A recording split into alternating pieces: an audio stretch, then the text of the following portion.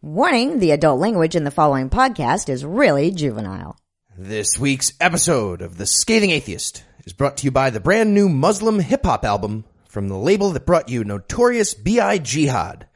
Life After Death Row Records presents Isis Cube, Straight Outta Hormuz. Available now on SunniTunes.com and wherever spiritual gangster rap is sold. And now, The Scathing Atheist. Ladies and gentlemen, this is Mr. Angrybeard of the relatively new and eclectic Mr. Angrybeard blog. And after looking at the easily available, abundant, and overwhelming evidence, I am here to assure you that we did in fact evolve from filthy monkey men.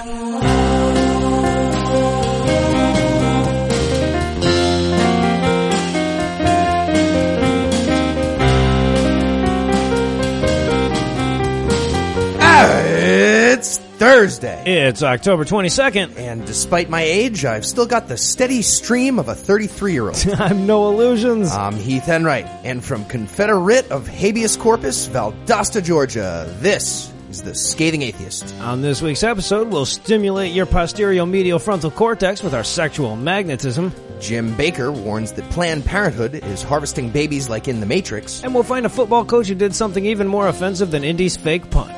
But first, the diatribe.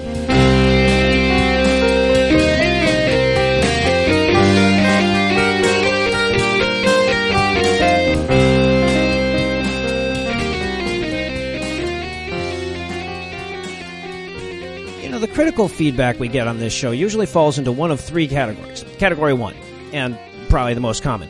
The joke you made about blank was horribly inappropriate. Category number 2, and the second most common. You won't be laughing at Jesus when he's torturing your corpse forever. And category 3, you're too mean and that's hurting the atheist movement. Now, to be perfectly honest, when we started the show, I dismissed the last two and I wrestled over the first one. But as the show's grown in both age and in listenership, I've shifted to dismissing the first two and wrestling over the third. See, when there were 800 people listening to this show, it was easy to laugh off the charge that the assholery coming from this show is having any real effect on the worldwide perception of atheism. But as the show's grown, I have to at least consider the fact that for some people, this podcast is going to be their first experience with the atheist movement. The title insulates us a little bit. We're pretty upfront about the not being nice thing, but I can't exactly hide behind the nobody's listening to this shit excuse anymore.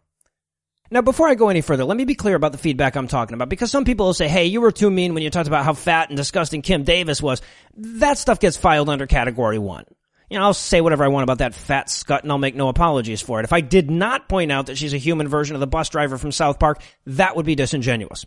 The you're too mean stuff that I'm talking about here is more like from the philosophical angle. It's not that people are saying we're assholes. They're saying that we're intellectually dishonest assholes.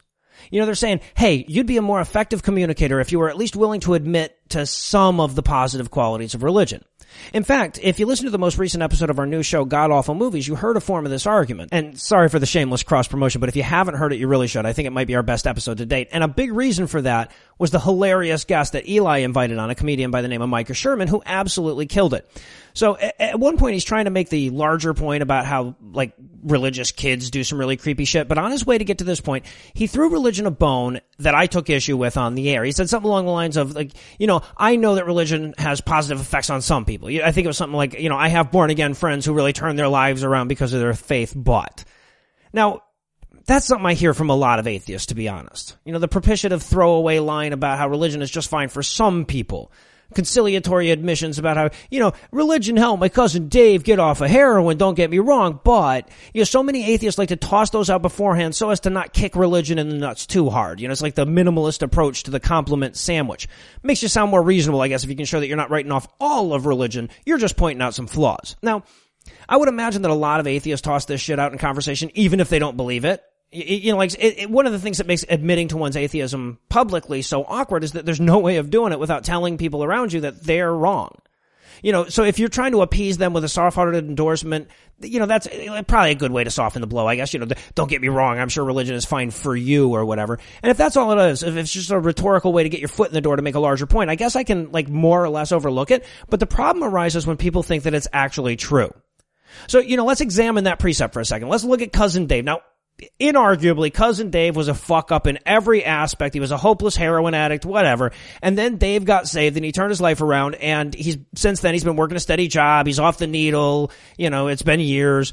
Okay. Now, if you're a critical thinker, and I think you are, you've already noticed the problem here. We're dealing with a sample size of 1, right? So if we want to examine the success rate of religion in getting fucked up people to turn their lives around, we need a large sample size of fuck-ups that got saved. And then we need to compare religion's success rate to the success rates of secular counseling and methadone treatments and family interventions, etc. Before we can make a claim as bold as religion turned Dave's life around, we would need to see these data. I mean, sure, whatever. Dave credits Jesus for turning his life around, but I've seen chemo patients credit Jesus for the remission of their cancer. Right? I mean, if Dave took some homeopathic stop doing heroin pills right before the turnaround, you'd demand to see that kind of information before you were willing to endorse homeopathy, so why should religion be any different?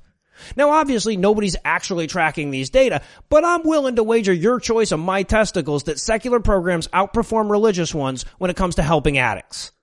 I don't think I'm creeping too far out of the ledge when I say that the evidence-based thing that adjusts itself based on success and failure is going to generally outdo the mythology-based one that has the same answer for every fucking problem. But let's say I'm wrong, right? Let's say that the AA has some other reason for, refusing to release any information about recidivism and success rates. Let's say that somebody, does all this research and they bring it back to me and they say, hey, no, look, finding Jesus has a significantly higher success rate for heroin addicts than methadone. Even in light of those data, I wouldn't concede the point. And here's why. Religion is bullshit. It's not true, right? So, if I could stop you from doing heroin by convincing you that, if you did, you'd be attacked by gremlins, would I be doing you a favor? If instead of living your life plagued by addiction, you were living your life terrified of gremlins, is that a net positive? And by the way, are all lies okay if they offer a net positive? Try wandering down that ethical road for a while and see how long it takes you to reject it. Now, some people will dismiss my gremlins analogy as too harsh, but if anything, the problem is that it's not harsh enough. To make it accurate, we have to also assume that there are multiple worldwide institutions that are trying to exploit the fear of gremlins to take your fucking money. We'd have to pretend that politicians all over the country are winning votes by promising to eradicate the gremlins. We'd have to assume that violent extremists are using fear of gremlins to recruit their suicide soldiers. Because look, religion doesn't exist in a vacuum. There's no way to give Cousin Dave the addiction recovery portion of religion without also giving him the get and take it advantage by money grubbing pastors bit, or the learning to hate gay people part, or the reinforcing cultural misogyny part, or the us and them part, or the vote for me because I love Jesus more part. It's a package deal. And even if you could identify one part of the package that's good, it doesn't counterbalance the mountains of damaging bullshit on the other side of the scale. Now, I would argue, and in fact have argued, and in fact am arguing right now, that there is no good part. I've yet to see a single aspect of religion that couldn't be improved upon if the faith element was removed. I do agree that joining new communities is helpful for drug addicts, but I think a new community that doesn't demand fealty to a magical immortal carpenter is at the very least equally effective. It's not that I'm too stubborn to admit that religion has benefits for some people. Fuck, having diphtheria has some benefits. Probably helps you lose weight or something. But that doesn't put me under any prerogative to start my conversation about it by saying, hey, don't get me wrong, diphtheria is right for some people. The problem is that I'm making no effort to carve out excuses for the religious people around me. So if you want to call me an asshole, that's fine. I call myself an asshole. But I'm only an asshole because social convention would have me be a liar. And I'd rather be an asshole. They're talking about your Jesus. We interrupt this broadcast to bring you a special news bulletin. Joining me for headlines tonight is the enemy of my enemy, Heath Enright. Heath, are you ready to take religion from both ends at the same time? Like a pair of Chinese finger cuffs. In our lead story tonight, the Insane Clown Posse's theological relationship with magnetism became a bit more complicated last week when researchers from UCLA and the University of York published a study that suggested directing magnetic energy to certain parts of the brain can decrease a person's religiosity.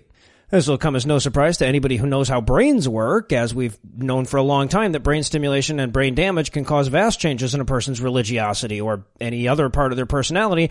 But for people clinging to the no, there's a ghost driving my brain paradigm, this adds to the body of contrary evidence known collectively as human knowledge. Oh, good. Well, I'm sure we're going to be getting a book from William Lane Craig really soon about how God designed a kill switch in case people start faithing wrong. And shut down them Muslims. To that. Now, the culprit region here is the posterior medial frontal cortex, which, among other things, is the part of your brain that deals most directly with alertness and response to immediate threats. This is the part of your brain that moves your head out of the way while the rest of your brain is still thinking, did that motherfucker just throw a shoe at me? President. So they gathered up a bunch of religious subjects, crammed some hot, throbbing magnetic stimulation deep into their craniums, talked to them a bit about death, and then asked them to rate their belief in God, heaven, hell, demons, etc. And as predicted, the subjects with the depressed threat response were significantly less likely to profess religious beliefs.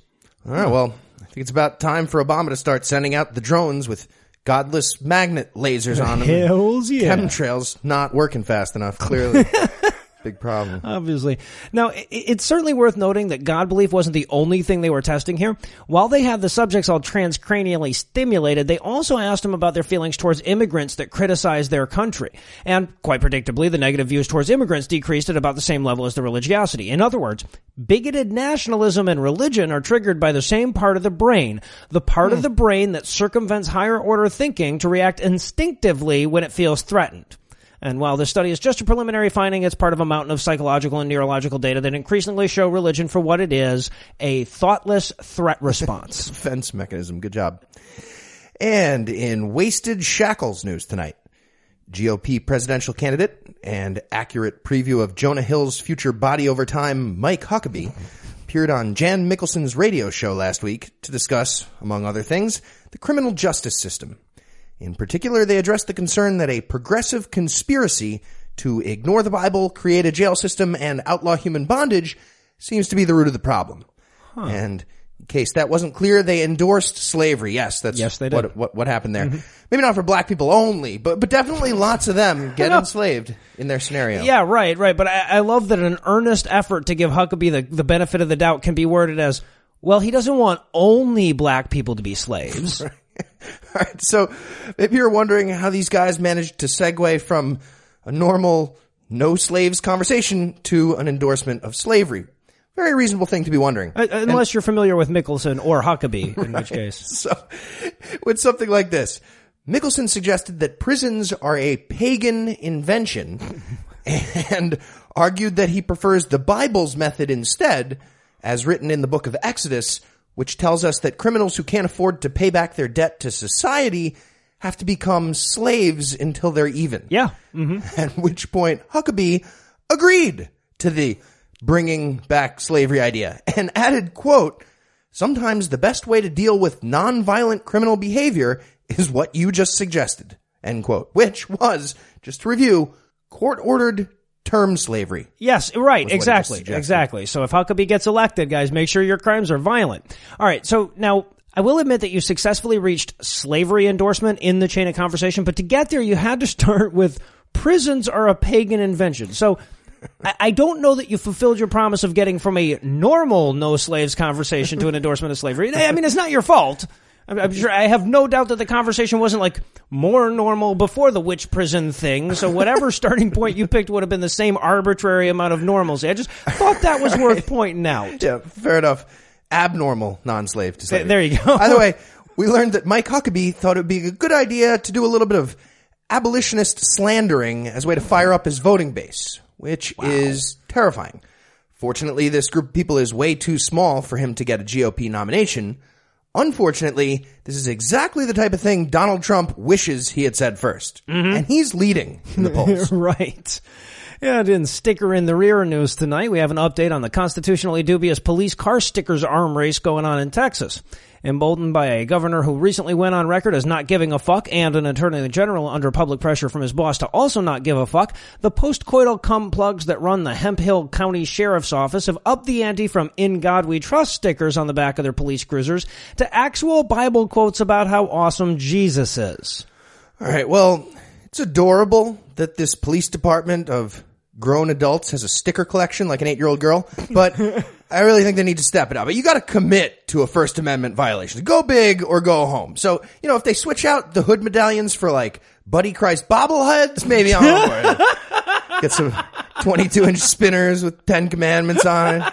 40-foot wooden crosses sticking out. Just make the arms race entertaining for us. Right, exactly. Now, it's worth noting that up to this point, the police departments with their "In God We Trust" stickers were hiding behind the excuse that that's the national motto. Of course, that's kind of unconstitutional, but it's true and probably enough to insulate them from legal recourse. I mean, you know, not being a dick with taxpayer money should be enough to motivate them, but they're Christians, so it isn't. But I am the good shepherd, John 10:11, isn't the national fucking motto. This is a textbook example of a local government endorsing a religion. In fact, I bet it's literally that. I bet we could go find a legal textbook that uses this under the for example portion of the Establishment Clause question. That would be perfect to put there. Yeah, absolutely. Now, I personally prefer the police motto in Baltimore, which is, I believe, abandon all hope ye who enter here. It's a lot more effective. Jersey's still pissed that they didn't get it first. Camden tried, yeah. But the point is that until now, the story has largely played in the media as, look at all these uppity atheists getting all bitchy about these police cars like they have like over the money and the Pledge of Allegiance. That narrative is absolutely invalidated by this latest move. You know, as soon as the police department in question got a whiff of support from the governor, they showed their true colors. They went from sort of general God type stuff to, I love Jesus so much! You know, as soon as they had the sense they could get away with that. In other words, they did exactly what the atheists said they were going to do. It's like we're psychic or intellectually honest, even when our opinions are unpopular. It's definitely one of those two things. And from the Start Participating file tonight, the U.S. Department of Justice announced last week their plans to crack down on domestic terrorism in coordination with the Southern Poverty Law Center, using that group's information about violent hate groups. And although this sounds like a pretty good idea that would be really awkward to disagree with, the Family Research Council unabashedly disagrees with it. Color me shocked. And if I'm understanding them correctly, it's because laws against violent hate crimes are supposed to have RFRA exemptions for Christian people, I guess. And also somebody needs to tell those N-word lovers over the SPLC about the rules. Yeah, Tony Perkins, head of the Family Research Hate Group, called it another effort by the Obama Department of Justice to, quote, marginalize and silence the Americans it disagrees with, end quote. And if that's true, save the fucking money, Obama. Tony Perkins can marginalize himself. Thank you very much. Right. For example. And here's the comment about preventing violent extremism that got a bunch of Christians really scared, which, again, is pretty damning right there. Right. Just that. Yes. So, according to Assistant Attorney General John P. Carlin, quote, the full spectrum of violent extremism shares a number of common elements, and our approach to disrupting them must recognize these connections, end quote, which is a really nice way of saying it's fucking religion. Every group we uncover is full of religious fundamentalist lunatics. Am I not being clear? So my job is to stop domestic terrorism. And Jesus makes my job really hard. Just stop believing in fake things and relax. Yeah, it'd be nice. I'm a good guy. I shouldn't have to repeat that. And in Park of the Covenant news tonight, the internal definition of Christian persecution expanded to the realm of municipal parking last week when leaders at the United House of Prayer in Washington, D.C. claimed that a proposed bike lane in front of their church infringes on their religious freedom to park where those damn hippies would be cycling. Yes. They're arguing that taking up space where their parishioners might otherwise park would violate their religious freedom. And while I'll certainly agree that religiosity is a handicap, I don't think it deserves all the perks. Maybe the perks for a mental disability. I mean, be okay with a government program that provides them like soft helmets and sippy cups, but yeah, parking? Right. Try that in New York, see what happens. That's fair, though. So let me be perfectly clear what's happening here. Nobody thinks parking near the church counts as part of a religious doctrine, and in order to be a RFRA case, it would have to be. But at the same time, nobody in city government has the balls to stand up to the overreach of Christian churches, which is precisely what this church is counting on. And I think it's worth noting that unlike all the businesses and residences whose parking would be disrupted by the proposed bike lane, are there other buildings there? The church isn't even paying the taxes that maintain the fucking roads that their customers are parking on. Yeah. Also, I don't recall anything in the Bible about like thou shalt park within a 2-block radius of your church. I mean, right. Maybe it was right after the part that says you're not supposed to drive on God's day. I might have missed it. You guys don't even know which is God's day. It's not a big deal. Right. Unless you think that this is just a local pastor man-thing ranting at his YouTube followers, it's worth noting that DC's Department of Transportation already relented to an exactly analogous issue when some other church pitched that the bike lane would fuck up their parking. So yes, churches don't have to pay taxes. They don't have to declare their earnings. The products they sell don't have to exist. They're immune from fraud laws. They're exempt from anti-discrimination laws. They're exempt from healthcare mandates. And we have to subsidize their parking. Even at the expense of the environment and the safety of people who can't afford cars, anything else is persecution. Exactly. Anything less than that list of demands, and they're suddenly fucking Jews in a concentration camp. And from the involuntary turkey expert file tonight, the Westboro Baptist Church might be forced to start protesting against itself after the Kim Davis issue sent them into an infinite loop of contradictions and likely caused some heads to explode. I hope so. And here's why.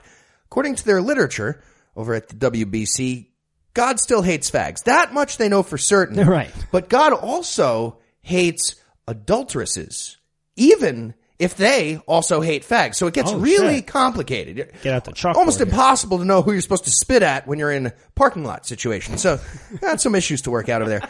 But one way or another, somebody's getting fucking harassed in a fucking parking lot. Yeah. Somehow. Yeah. And as I understand it, there are going to be some Kim Davis supporters actually that'll be there protesting the WBC, and then there's some Jews for Jesus that are going to be protesting the Kim Davis supporters, who will be protested by some neo-Nazis, who will be protested by some polygamous Mormons, who will be protested by an anti-mixed fiber group that hates their magic underwear. So, if we can convince the WBC protesters that the polygamous Mormon underwear haters are fags, we could lock them into a circle of hate chants until they starve to death, which was our plan all along. A fun little daisy chain. So, yeah.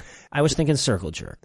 So, as of now, it looks like the WBC will be showing up in Kentucky to demonstrate against Kim Davis for being Christian wrong before she became a Christian by divorcing and remarrying. Right. But they may also need to set up a counter-protest against people who are likewise against Kim Davis, but for the wrong, hateful reason. As you can imagine, they're having lots of trouble with the new picket signs, which now need to communicate a lot more information. Yeah, it's getting tricky. The chanting is also getting tough. Right now, I think they're going with, God loves people who hate fags unless otherwise determined by the flowchart below. Which, I mean, that's good and concise, but it's tough to get everybody in rhythm together. Right. Plus, half the church is yelling similar things at you, but hatefully from the other side of a fence or it gets First Amendment really zone enclosure. And in Rapes of Graph news tonight, atheist freethinkers and thinkers in general are livid over a new primary textbook being used in Ireland to teach 6-year-olds about the joys of God rape. So, first things first, they teach Christian religion in Irish public schools. Secondly, brace yourself, it gets worse from there. Because included in the curriculum for a new first-grade religious education class is an in-depth discussion of why we should all praise Mary for agreeing to let God fuck her even though she was scared and didn't know exactly what he was asking for. And that, boys and girls, is why Mariska Hargitay and the SVU team had to show up and take God down to the station for questioning. The end. Jerk off in this cup, man. Now, that's how the story should have gone, but according to the discussion portion of the teacher's guide for this lesson, quote, when the angel Gabriel came to Mary, she was afraid and confused. She did not understand what God was asking of her, yet Mary chose freely to respond to God's invitation by saying yes. Despite her uncertainty, she had enough trust in God to agree to his request. End quote. So, in summary, the Irish Catholic Church is teaching 6-year-olds that if you trust somebody, you'll do whatever they want when they show up unexpectedly at your bed, even if you're afraid and confused. That would be the good Christian thing to do, boys and girls. Why didn't anything show up in the rape kit? Great question, Seamus. Great question. Mary appeared to still be a virgin because God was playing just the tip when he came early. But this starts to get inappropriate for 6-year-olds if I keep explaining, so I have to cut it off right there. Eventually, yeah. Oh, shit. We got to put that episode concept for SVU on Kickstarter, by the way. We're going to make that happen. We're going to get lookalike actors and shit. Also, kind of a side note on this, if you can set aside the kid rapey parts of the story, it's also interesting to reflect on the theological construct we have here, whereby God's plans would have been completely thwarted if Mary had more self-esteem. Or understood what, I mean, it makes you wonder if God wasn't just going door to door until he found a teenage virgin gullible enough to consent to a good God plowing. With that close to Virgin Elisheva or Virgin Yachavet or something. Also, this pissed me off too. There was a little maze where you can help God's divine jizz baster find its way to Mary's vagina or whatever. And if that's not bad enough all by itself, the maze was stupid fucking easy, even for a 6-year-old. So offended as a Maze fan. And since we're already on the subject of vagina, I guess it'd be a perfect time to toss things over to my lovely wife, Lucinda. a man wrote the Bible? A whore is what she was. If it's a legitimate rape. It makes you a slut, right? Cooking can be fun. Hey, I'm proud of a man. This week in misogyny. Since we've started doing this segment, I've gotten a lot of feedback, and the vast majority of it has been positive. But I've noticed that even a lot of the supportive, keep up the good work type feedback often comes with the stipulation, I'm not a feminist, but... Now, I will admit that feminism is a bit of a tainted word. A lot of people have used it for causes of questionable value, and a lot of energy has been invested in polluting the term. So some have argued that it should be abandoned altogether. I guess it's a lot like the word atheism in that way. But to me, the term feminist means I think women and men should have equal rights. So whenever I read the I'm not a feminist, but thing, I at least hope me and the writer are using different definitions. So in an effort to better understand our listeners, I want to step outside of my usual position and discuss some of the bad things about feminism. For our first counterpoint, we'll turn to conservative columnist Diana West, who points out that too much feminism will inevitably lead to gang rape. In an interview with Frank Gaffney, she explained that the real cause of violence against women is that they're not treated like property enough. After all, people don't beat up their own property, do they?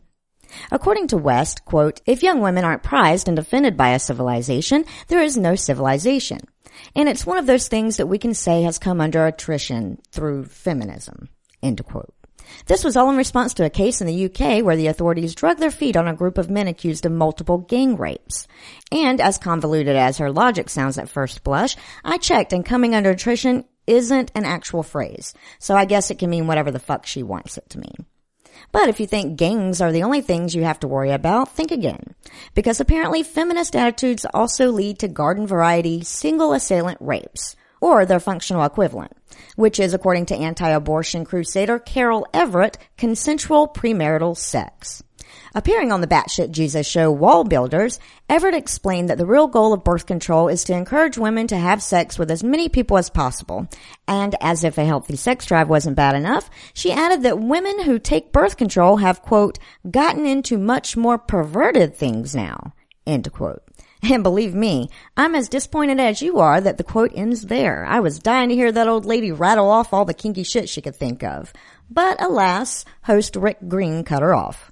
When she got the speaking stick back, she explained that having sex with multiple partners is, quote, basically like rape, end quote. But don't worry, ladies. If you're being consensually raped, there's a solution.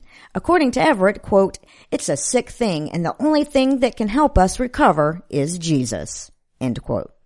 And as if gang rape and regular rape weren't enough of a downside, it turns out that feminism can also lead to a faggy army.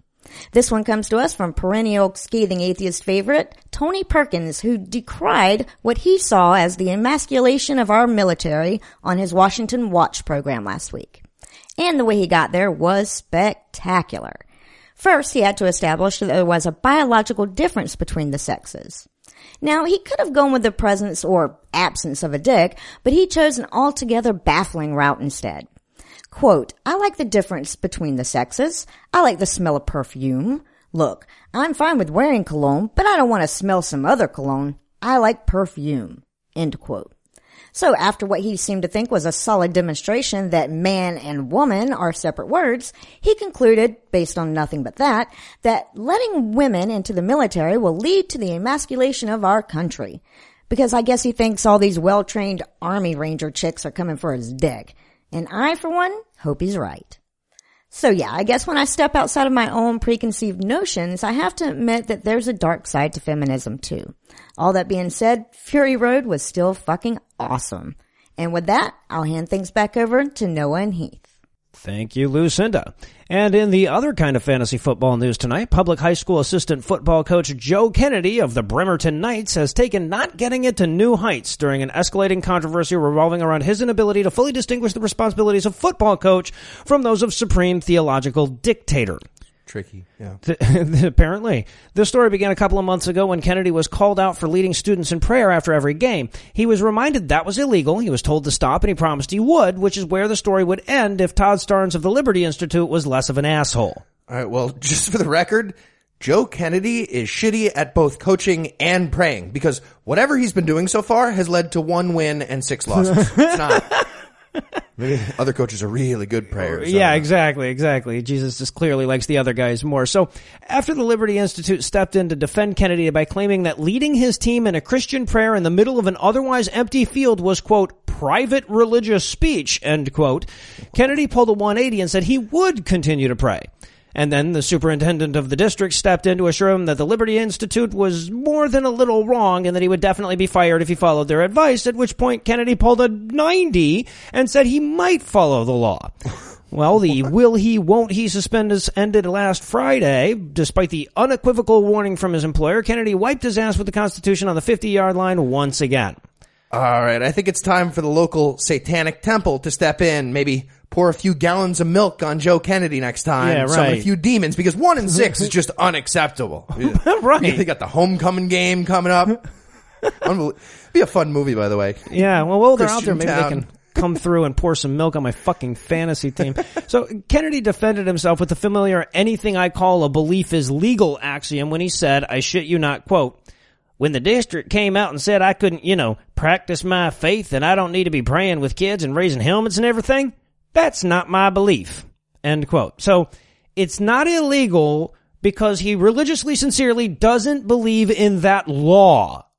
And as rancid as the bovine feces emanating from that excuse was, apparently it was enough for the school district, who ultimately decided that despite his illegal and immoral actions, he gets to keep his job because Jesus. Well, I'm pretty sure he promised not to violate the Constitution triple stamp for realsies this time. So it's different. I mean, they have to treat it. Yeah, exactly. But, I mean, honestly, it would be really easy to vilify the district here, and we probably should. But consider the position that this asshole has put him in. If they fire him or remove him from his coaching position, they get sued by his lawyers. They win the suit at great expense to the local taxpayers. If they don't, they get sued by the people who think civil liberties are a good idea. They lose the suit at great expense to the local taxpayers. One way or the other, they're fucked. And as it turns out, angry religious people are just scarier than angry atheists. So Perfect solution. yeah. And from the Patty Melts file tonight, host of the 700 Club and guy whose brown checker jacket makes him look like a melty vanilla waffle cone, Pat Robertson, once again strapped on his wooden scarecrow shoulders to hold his oversized zoot suit and continue broadcasting his show to millions of people last week. His head migrates lower on his body every week. It's going to be in his lap by this time next year, I swear. And apparently, Pat Robertson is the Reggie Jackson of bigoted Christian talk show hosts, because since October started, he's just been knocking them out of the park. Would you like to hear some highlights from last week? The insane ramblings of an octogenarian bigot that looks like a light bulb that was in a house fire? Fuck yes, I would. Let me grab my popcorn. All right, we'll start simple. Got your standard latently homosexual Christian persecution fantasy. It's basic staple for Pat Robertson. Yeah. According to Patty Melts, quote, the homosexuals don't just want to be left alone. Now they want to come out and stick it to the Christians. Oh. And it's an organized thrust throughout this nation to force conformity, end quote. He also Chosen said they words. were, quote, going to make you participate whether you like it or not, end quote. So, first of all, trust me, Pat, you're going to like it. And secondly, dude, nobody wants to fuck you.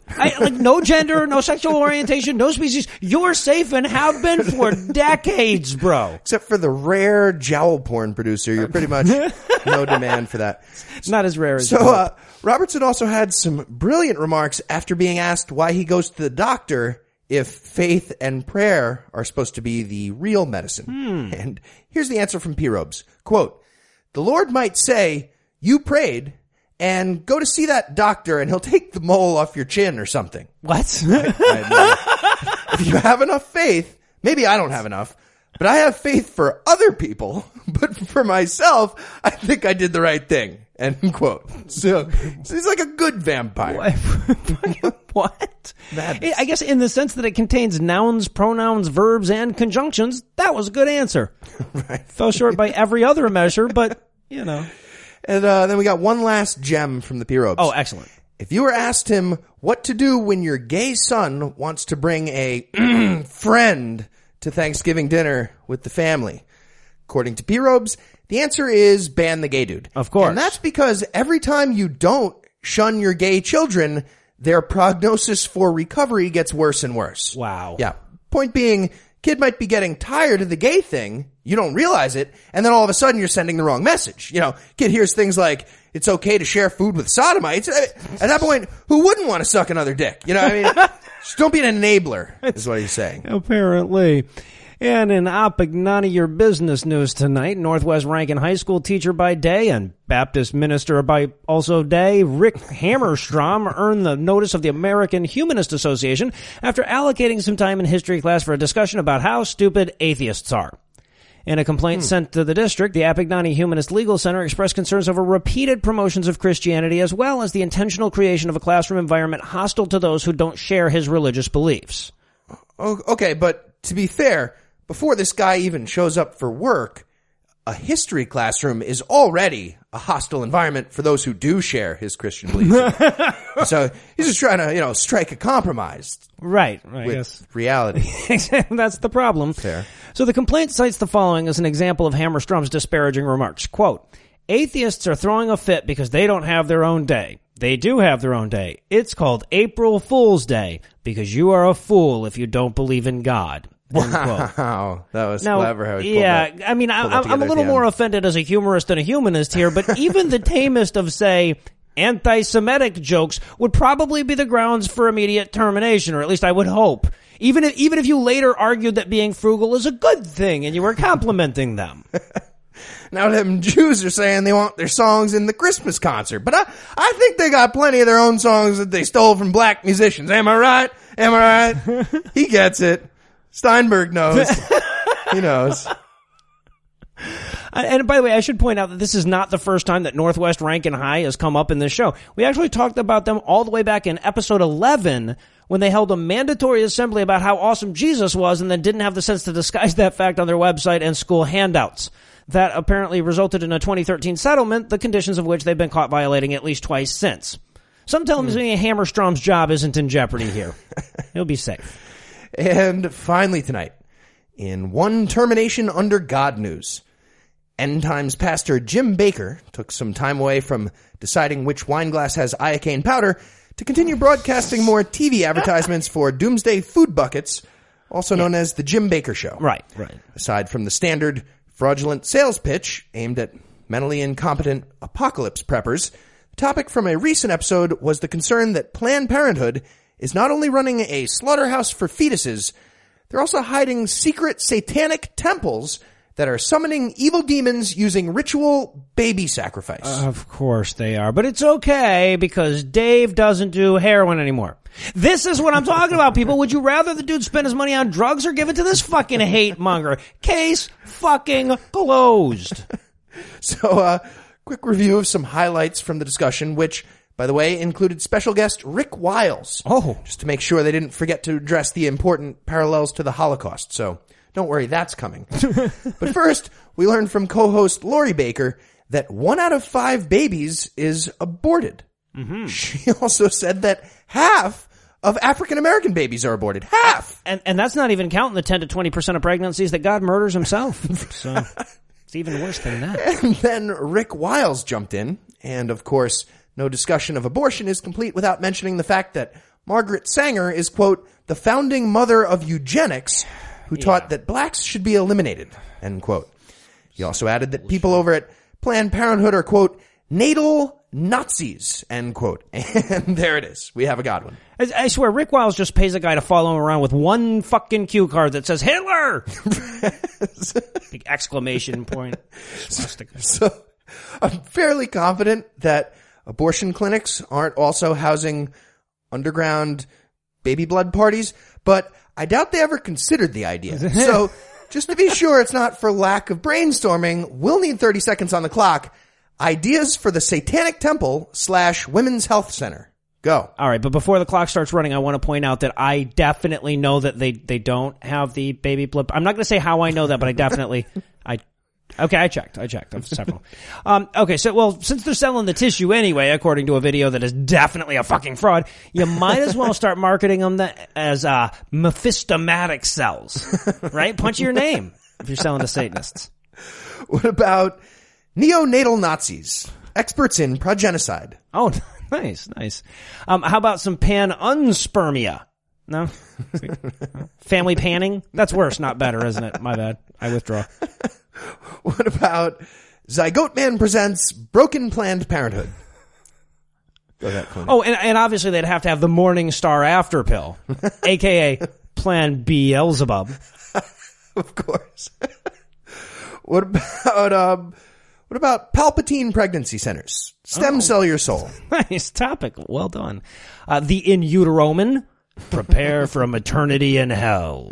Oh, that should be the name of our Christian movie spoof. Yeah, that'll do it. All right, what about a retail location? Like Pentagram Neotic Saks, Fifth Avenue. Nice. Rosemary's Babies Are Us. There it is. Like well done, sir. All right, and just so we're not accused of being unicultural, how about the Great Horned One-Child Policy? Now we're multicultural. Buckets for ducats. All right, what about Beelzebub's Takeout Taxi Delivery Service, a.k.a. Beels on Wheels, the Anti-Christmas carriage. Anti-Christ miscarriage. Yeah. And in hopes that during the musical interlude, everybody's going to catch up with all the brilliant wordplay in that last one. We're going to close out the headlines tonight. Heath, thanks as always. Hopscotch. And when we come back, we'll grab our elbow-length gloves so we can reach into the apologetic file once again.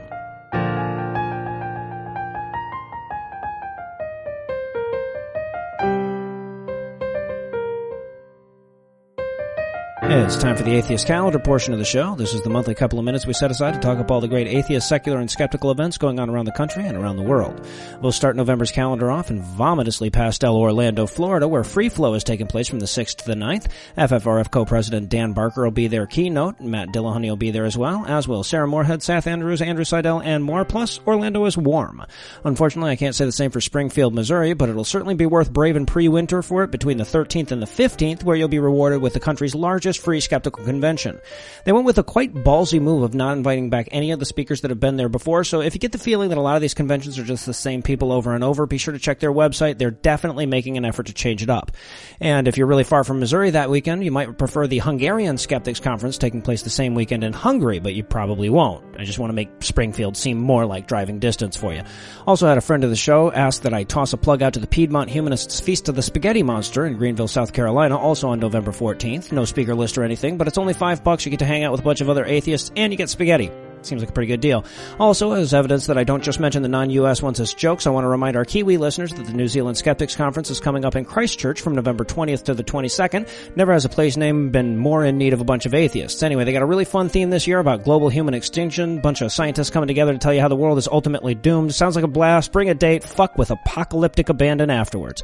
And finally, I wanted to make everybody aware of an online convention that some friends are putting together for Saturday, November 7th. It's a collection of some really interesting and outspoken atheist voices on Facebook, several of whom I can vouch for as being truly awesome people. This is the first year. It's experimental, and it seems pretty awesome, actually. If you want more information on this or any of the events discussed, you'll find more information on the show notes for this episode. And if you're aware of an event that you think our audience would like to know about, let me know. You'll find all the contact info on the contact page at ScathingAtheist.com.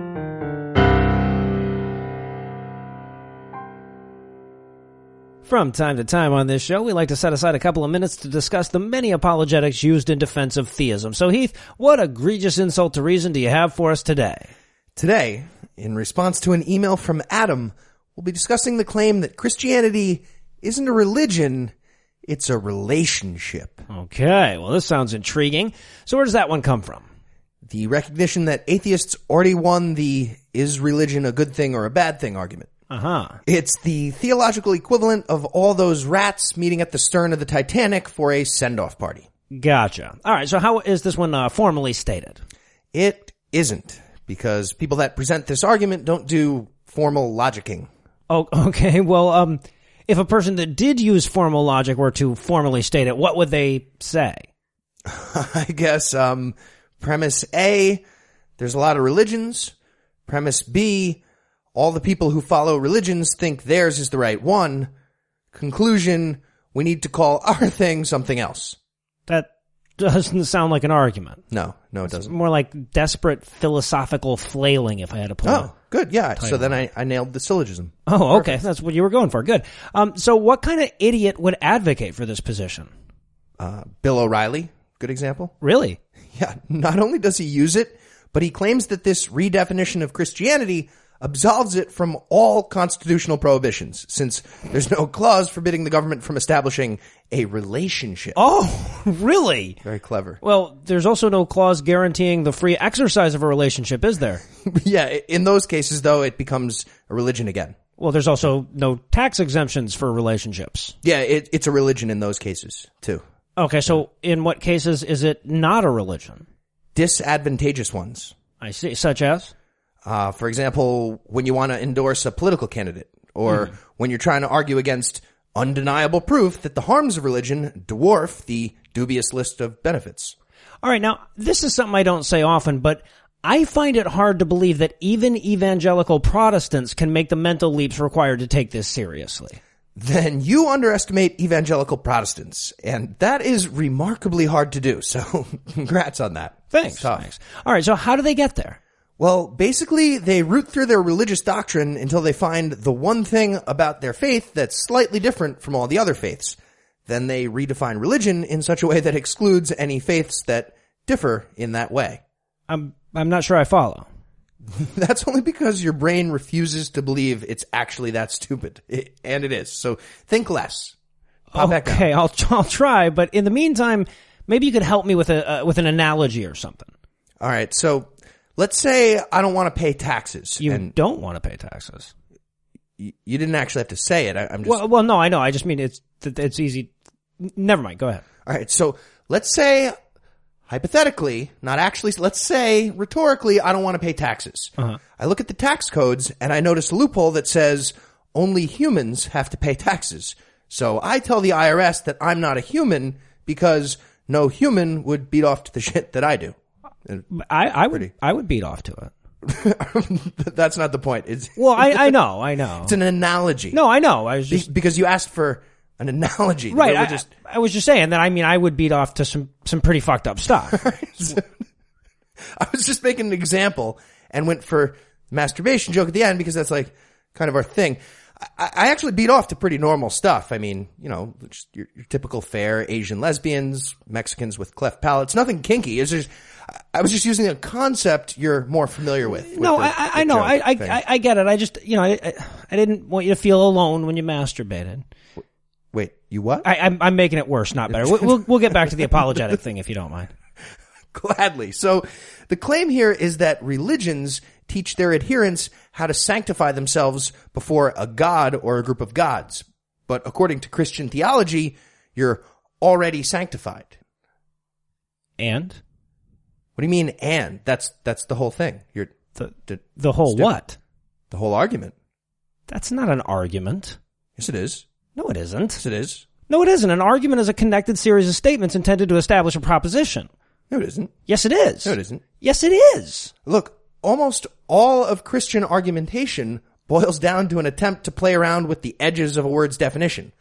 All of their arguments about faith, their arguments about evolution being a theory, arguments about atheism being dogmatic as well, arguments about Christian persecution. If you discard all the Christian arguments that rely on a wanton misunderstanding of the dictionary, you basically have to discard all Christian arguments. Well, I do discard all Christian arguments. No, you don't. Yes, I do. No, you don't. Yes, I do. No, you don't. Because discarding them would mean not asking me about them, and you just asked me about this one. Okay, fair point. Okay, so how does one counter the argument from whatever the fuck this nonsense is called? Well, we've actually alluded to it several times in the segment already. No, we haven't. Yes, we have. No, we haven't. Yes, we have. No, we... Are you suggesting that we just, when they say Christianity isn't a religion, we just do the yes it is, no it isn't thing? No. I'm suggesting you just tell them to go fuck off and then watch some Monty Python. Oh, okay. All right. Yeah, good call.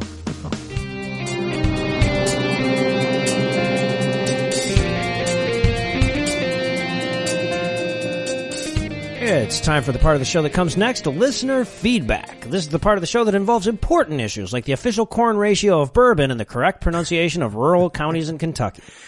And we've actually been meaning to get a feedback segment for a couple of weeks, but things kept running long, so we'll be clearing out a tightly packed inbox tonight. Like tightly packed boxes. First message comes from Russ, a.k.a. Sweepless in Seattle. He emailed with a complaint about atheist taunting. Quote, just because the best quarterback in the NFL is an atheist and this really scrappy other quarterback who praise all the time will never be that good. Doesn't mean God doesn't exist. God probably is a Packers fan this year. Yeah. Aaron Rodgers is mean, hurtful, end quote. And while I don't want to risk revealing the semi-concealed identity of this emailer, it's worth noting that the email was originally intended for a Christian podcast, but we intercepted it. And it came right at us like he was trying. I mean, Marshawn Lynch would have been happy to just hand it to the original addressee, but for some fucking reason he threw it. We also had a tweet from Steve in Boston taking us to task for our use of the word midget. Quote, during a recent episode, you guys suggested that Planned Parenthood often has babies drawn and quartered by midget ponies. And whether or not that's true, I was disappointed by your use of the M word. End quote. And the part of that sentence that offended him was the word midget? Yeah, right. Would that become less offensive if we said little small horses? The fetuses were drawn and quartered by My Little Ponies? Is that better? Okay, now that actually is better. That would be offensive? More entertaining. So, sorry, Steve, and not just for the fact you live in Boston here, because this is a clear example of PC gone insane. Okay, midget pony is a thing. There aren't little people ponies. I mean, it's like when they tried to replace black with African American, but forgot that not all black people live in America. You can't just erase a word and then replace it with one that has a different definition. It doesn't work that way. We also had an email from Vinny in Brooklyn with a question about pronunciation. Quote, what the fuck do you mean it's not pronounced New York? It's named after York, England. Learn to talk right. Gabagool. End quote. Sorry, Vinny, or as they say in New York, fuck you. Don't worry, guys. It's a term of endearment. He understands. Vinny understands what I mean. Yeah. Agree to disagree. Now, we also got a really well-thought-out email from Lance in response to the diatribe from a couple of weeks back. If you recall, I talked about the U.S. media's desperate effort to find an atheist murdering a bunch of religious people for being religious so that they can counter the argument that religion inspires mass murder in a way that lack of religion doesn't. Now, during the diatribe, I talked a bit about finding that elusive atheist-inspired gunman and how that would make their position more tenable. Anyway, Lance writes, quote, I would argue that you're making a grave error in that concession, whether or not it happened. The reason that religion is able to inspire violence is because it has sacred doctrine, which places the authority of one's decisions in the hands of unquestionable rules rather than reason. Atheism simply does not have such doctrine. There is no supreme authority in atheism. Thus, even if a number of atheists murdered in the name of atheism, the notion of disbelief in God would not be culpable in the same way that, say, the Islamic faith is culpable for people acting in direct accord with the book that they venerate.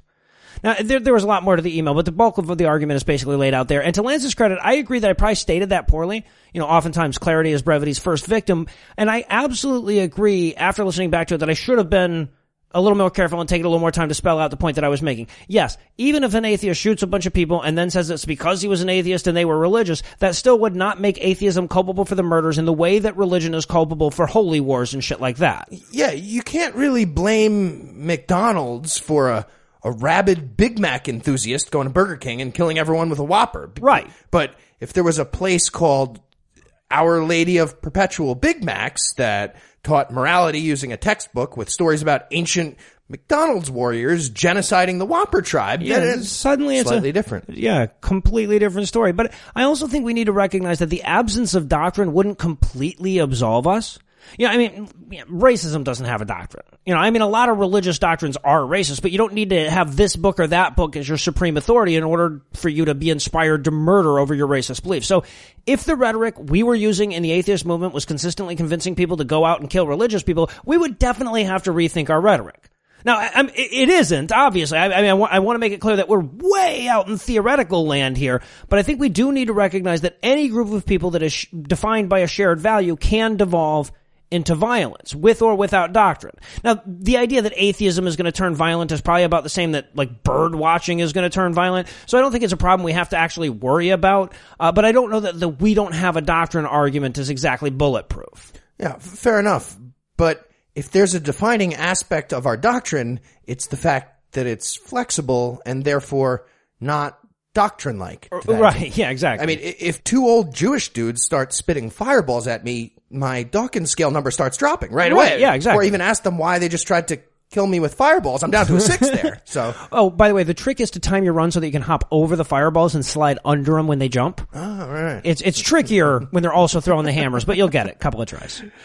We also got an email in response to last week's 30 seconds on the clock bit. You'll recall that we were trying to help jumpstart the secret gay cannibal restaurant industry with a few marketing concepts. Well, Wes took issue with that. He writes, quote, As a representative of the homosexual community, we would appreciate if you would stop informing the public of our cannibal restaurants. If word gets out to the general population, before you know it, a bunch of fucking hipsters with their stupid beards and odd-shaped glasses start showing up, and our good time will be ruined. There'll be a homosexual cannibal restaurant on every corner in Brooklyn. Ugh. We've already lost exclusive insider knowledge on the secret ingredient of Starbucks lattes. We can't take any more loss. Thank you, Wes. End quote. Okay, Wes, I get where you're coming from, but a bunch of unwelcome hipsters at a cannibal restaurant isn't exactly a bad thing, if you catch my meaning. So at the next The Gays meeting, maybe you bring Sweeney Todd in to modify the booth seating, maybe you don't. Who knows? Who knows? I don't know. Excuse me, sir. Sir, did you just say it sounds better on vinyl? Did you just use that phrase? Please follow me. Please follow me into the back. We got some private seating back here for special guests. Yeah. Just lean way back. And a shave, an ironic shave. And finally, we got an email from Devin, who found himself in the comment situation of needing a list of Muslim sitcoms and not having one the other day. Devin writes in part, quote, I decided to look up ideas for Muslim sitcoms, finding out instead that my first idea, Little Mosque on the Prairie, was actually the name of a show in Canada. I'm begging you, please help me. I need some ideas for these sitcoms so I can send them to ISIS for consideration. If you value the trolling of Muslims, you'll help me out on this one. End quote. Well, Devin, we certainly don't condone trolling Muslims. Now, that being said, we're obviously going to dance back. Obviously. And that brings us to this week's top 10 Islamic fundamentalist sitcoms just for Devin. All right. Number 10, Men Beheading Badly. Number 9, It's Always Sunni in Philadelphia. Number 8, Mecca in the Middle. Number 7, The Ali Jihad Show. Number 6, Twin Faulty Towers. It's too soon. Okay. Soon. Number 5, Imama's Family. Number 4, A La Law. Number 3, Caliphate is Enough. And number 2, 8 Simple Rules for Stoning My Teenage Daughter. And at number 1, Je suis Charles in Charge. See, it's not racist anymore because Heath made a joke about dead white people too. I also want to point out Devin wrote me back with what my personal favorite, married 2 children. That was pretty good. Their prophet's a pedophile, right? Yeah, exactly. And that's all the feedback you get. If you want more, keep sending us those emails, tweets, and Facebook messages. You'll find all the contact info on the contact page at ScathingAtheist.com.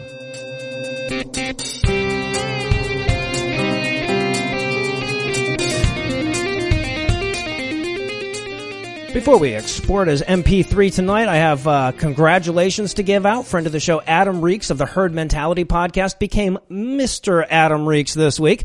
So on behalf of the whole Scathing Atheist team, I want to send out congratulations to both him and his lovely bride. May your marriage bring you nothing but joy, great sex, and unfair tax benefits.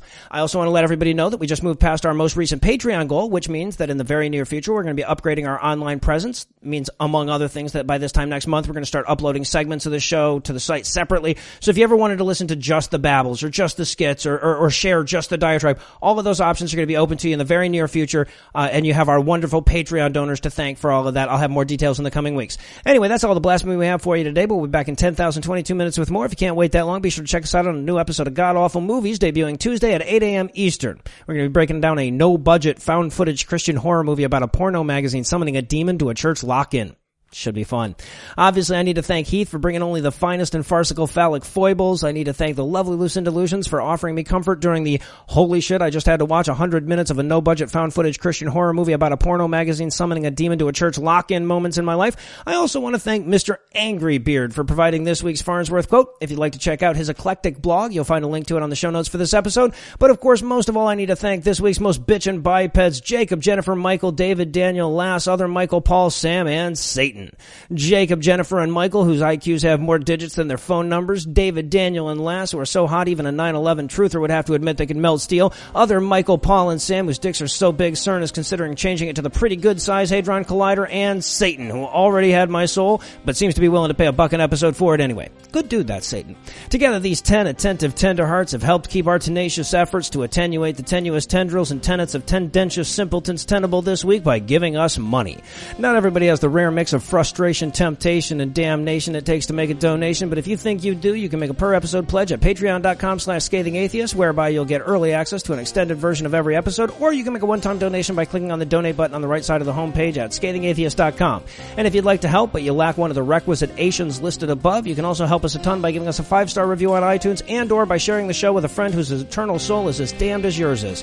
If you have questions, comments, or death threats, you'll find all the contact info on the contact page at ScathingAtheist.com. All the music used in this episode was written and performed by yours truly, and yes, I did have my permission.